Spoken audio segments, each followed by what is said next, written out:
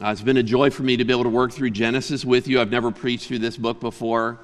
I've loved it, enjoyed it for years, but it's been a privilege to dig in and to learn more. The last time we preached in Genesis was 2 weeks ago, and we began a new section of the book of Genesis. You remember the book is arranged around all of these statements that go, these are the generations of, can also be translated, this is what became of, and then you normally find a person's name. Here the person is Noah, and so what we started 2 weeks ago was the Noah story. It goes from Genesis 6 and verse 9 the whole way through the end of Genesis chapter 9, the Noah story. So far, this story, we've learned, this story is far from a warm children's story.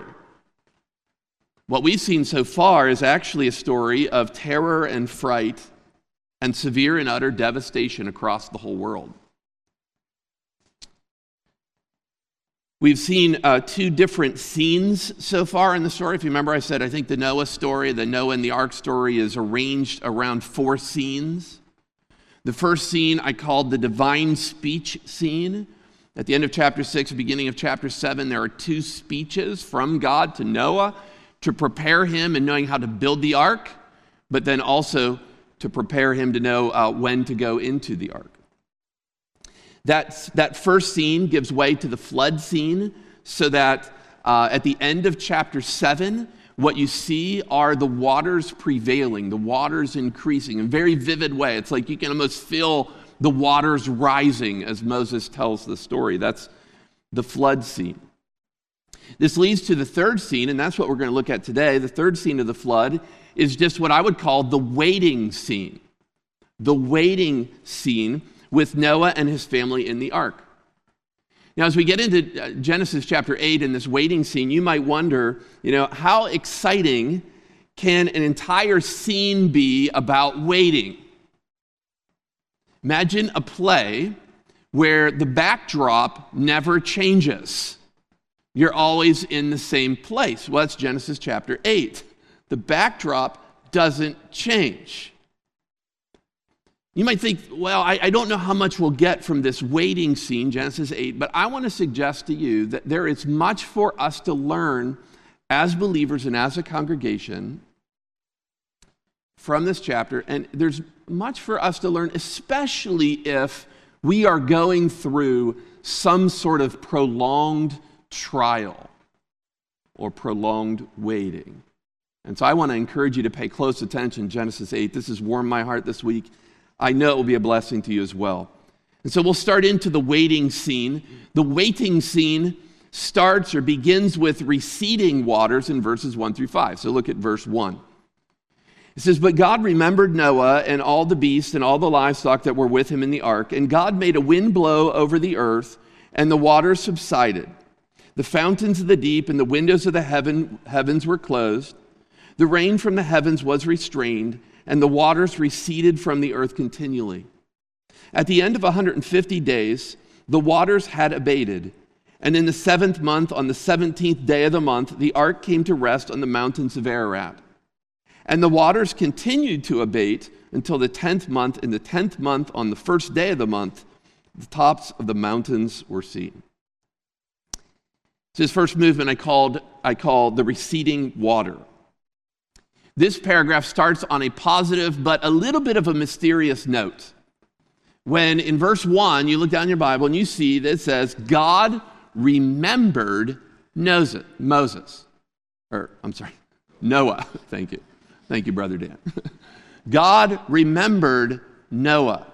Okay? The reason I say it's positive but mysterious, what does it mean when it says God remembered Noah? When we hear that English term, we get certain connotations.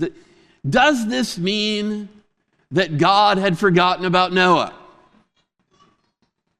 Okay. Of course not. God doesn't forget in that way. But when we hear that English term, sometimes we think that way.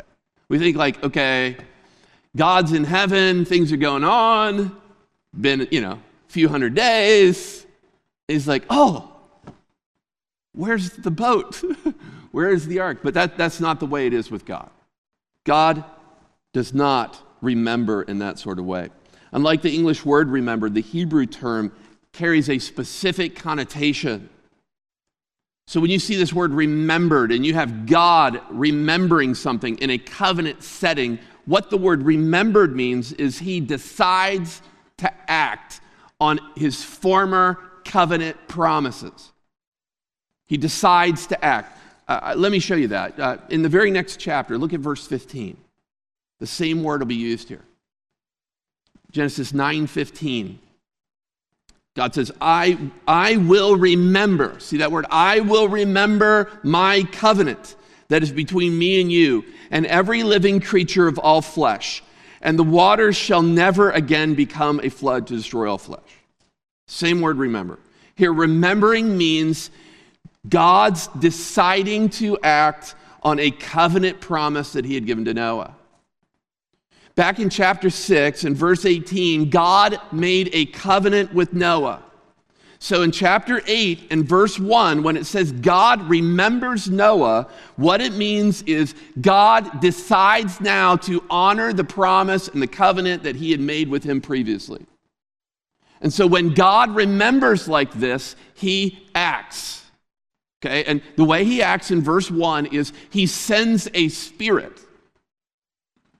Or a wind, likely that word, Hebrew word ruach, could be translated as spirit or wind. He sends a wind to begin to dry out the waters of the earth. And actually, as we continue to look through this first part of the paragraph, the rest of verses 1 through 5, the key or the emphasis is upon the waters receding. The waters receding. If you look again at chapter 8 and you look at the verbs, you can see this very clearly. Look at the end of chapter, or verse number 1, it says, and the waters subsided. Look at the beginning of verse 3, and the waters receded. Look at the end of verse 3, the waters had abated. And look at verse 5, and the waters continued to abate. Here the waters are restricting, they're returning, they're withdrawing, so much so in this first paragraph, the ark comes to rest among the mountains of Ararat, which is likely somewhere in modern-day Turkey or southern Russia.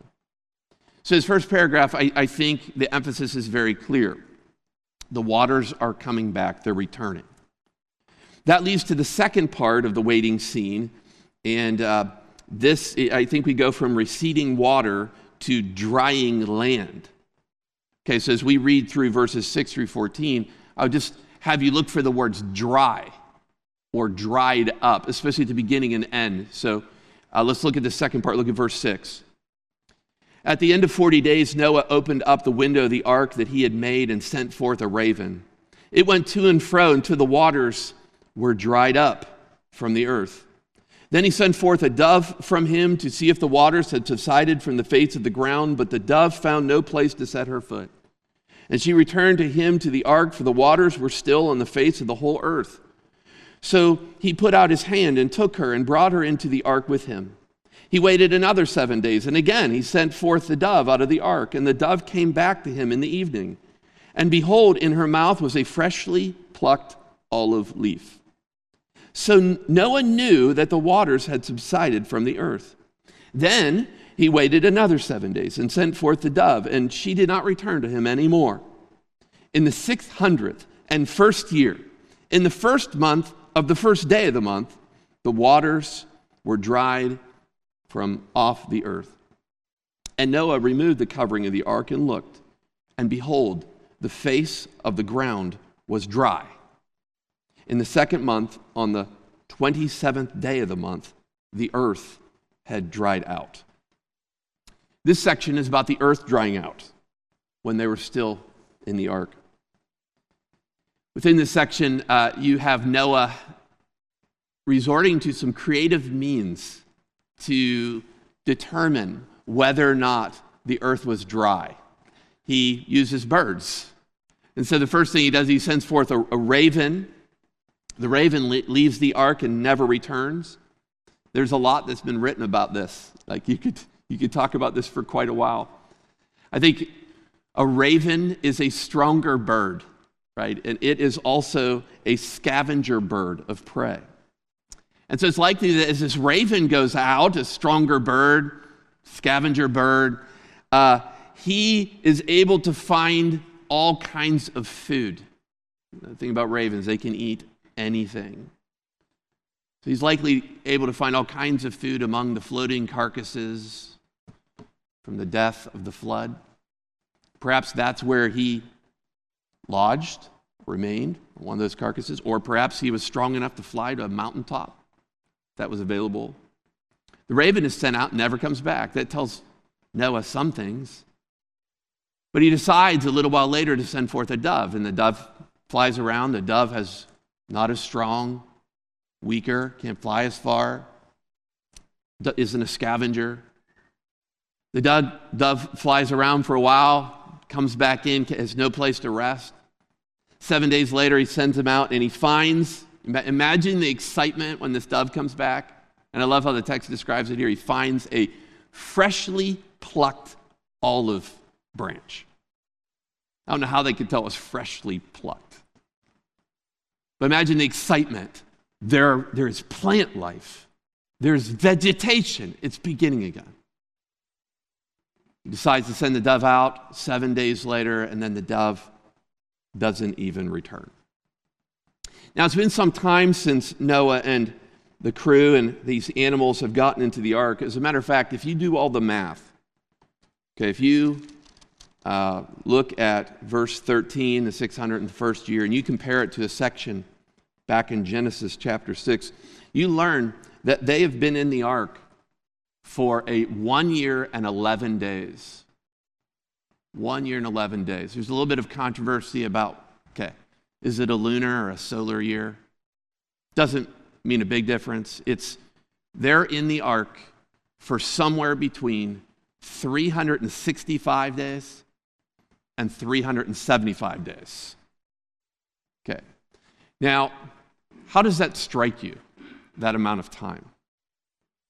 As I thought about that this week, 365 to 375 days in this boat.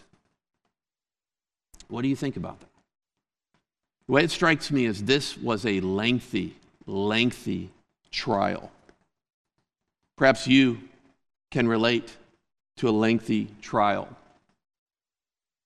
But there's something else I want you to see about Noah's trial with his family in the ark. It's over a year. I want you to consider, when was the last time in the text that you saw or heard, you have reference to Noah hearing a divine speech? In other words, when was the last time that we know of that God spoke to Noah?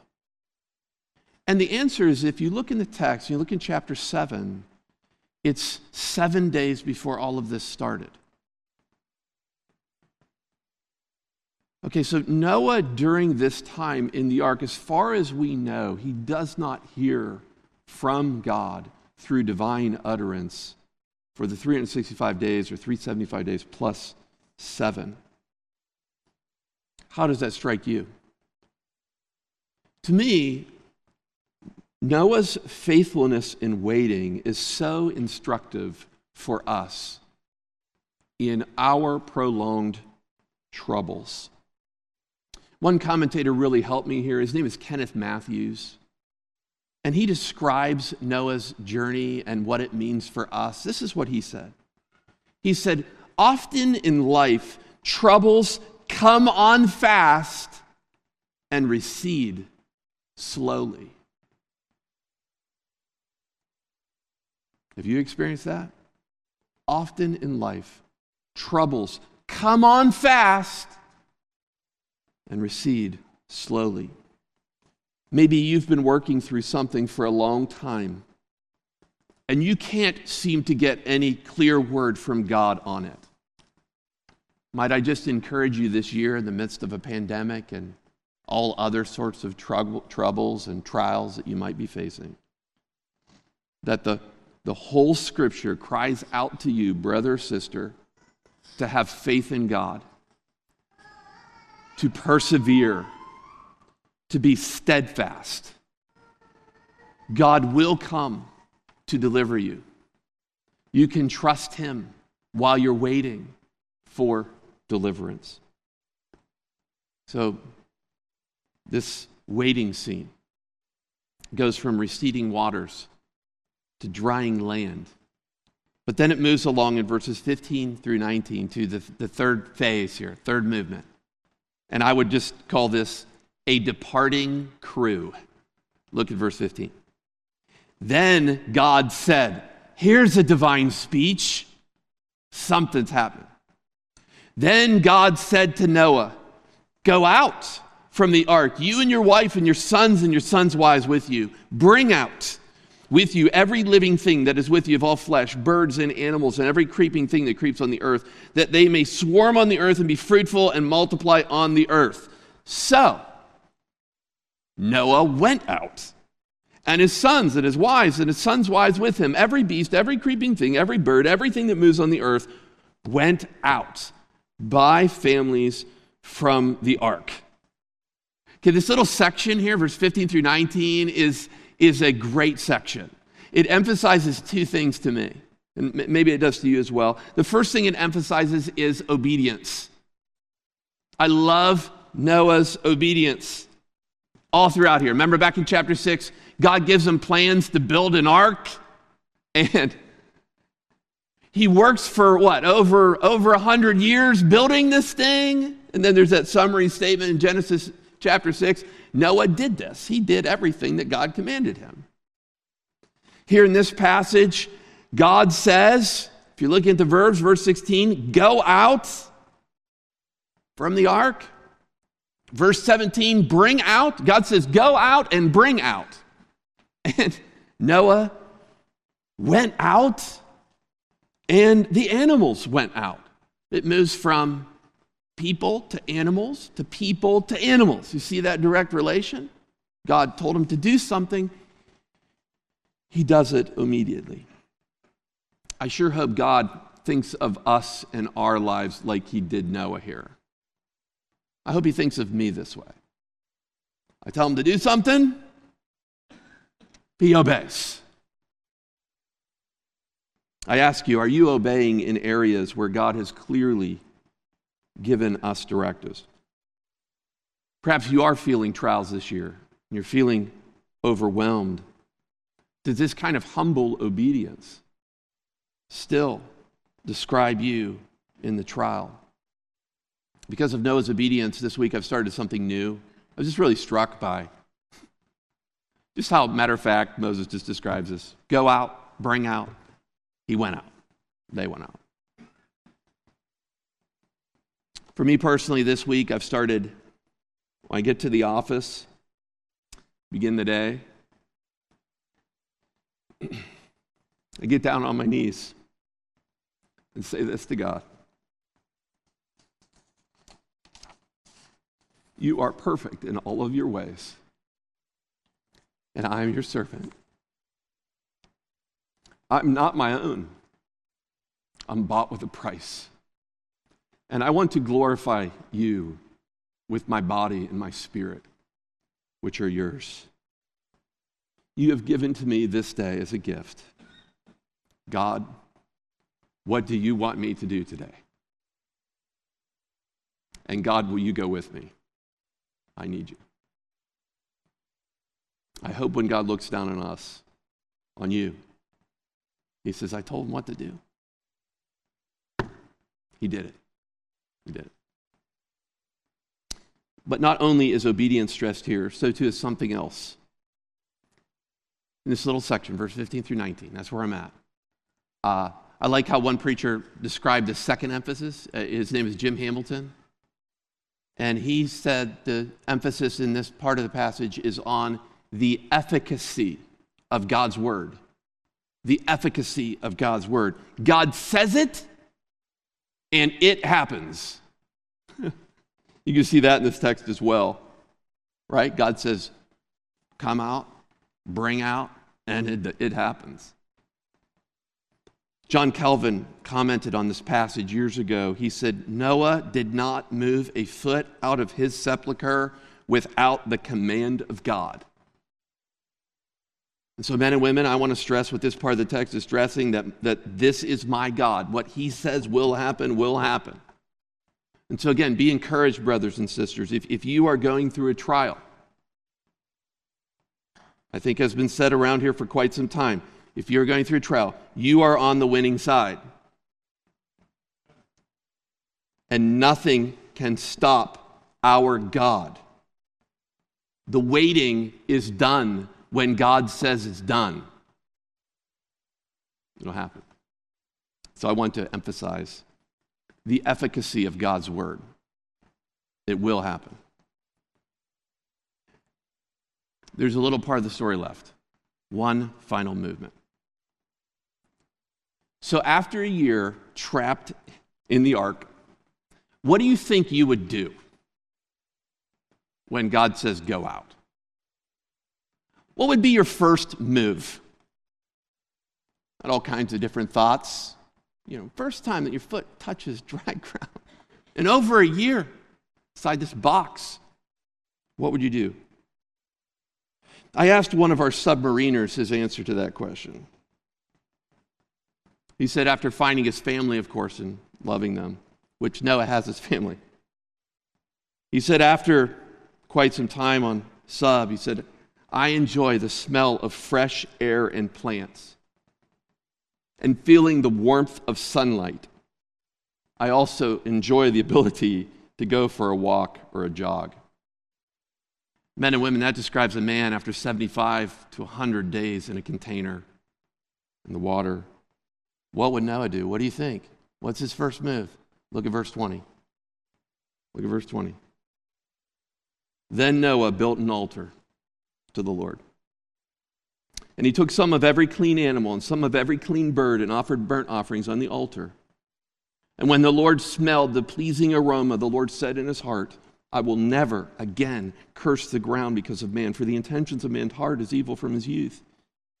Neither will I ever again strike down every living creature as I've done. While the earth remains, seed time and harvest, cold and heat, summer and winter, day and night shall not cease. So we move from receding water to drying earth to a departing crew to what I'll just call a worshiping Noah. A worshiping Noah. For the very first time in the Bible, there is an altar. The first thing that Noah does when he gets off the ark, according to this text, is he engages in worship. I think this act reveals Noah's gratitude that God has brought him through the flood. And I just say this, men and women, what a precious moment. And what an impulse. Will this be your priority as well? Will your first impulse be worship? Will you so value it that you allow nothing to hinder your daily times of worship with the Lord? Will you so treasure worshiping with other brothers and sisters in Christ that you make it your regular pattern to worship him together with them on the Lord's Day? Noah's first impulse is to worship God. And Noah's worship pleased God, so that God determines never again to curse the world in this way. Earth will continue on throughout all of its seasons and times until the very end. Never will God destroy the earth with a universal flood again. In the end, it will be by fire. The Bible tells us in 2 Peter and Isaiah and Revelation, before he creates a new heaven and a new earth.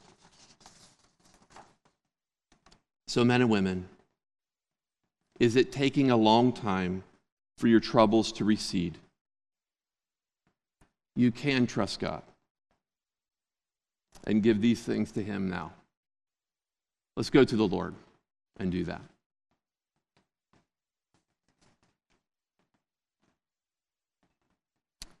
Father, it's been a hard year for many in our body. So many different trials and struggles. I pray that they would learn from Noah and what you did for him. I pray that they would learn from the obedience of Noah. God said it, he did it. He continued right along, even when perhaps it might be true that he hadn't heard from you in some time. Even when he was shut inside a box on the water for over a year, Noah obeyed. And he worshiped. Lord, may this be our impulse as well. At all times, whether in the waiting or when the waiting stops, might it be our first instinct to build our own altar, to worship you and praise your glorious name. Lord, we are strangers and pilgrims who live here but for a short time. But you are the eternal God who have saved us through your blessed Son. Would you please use us as weak, human flesh, the dust of the earth? Would you use us for your glory? And may we be content with that. Lord, please sustain my brothers and sisters. Perhaps some are struggling and don't even know how they could do this. May they take comfort that it's not through their strength that they will be faithful, but it's through your abiding and indwelling Holy Spirit. Thank you, Lord. In Jesus' name, amen.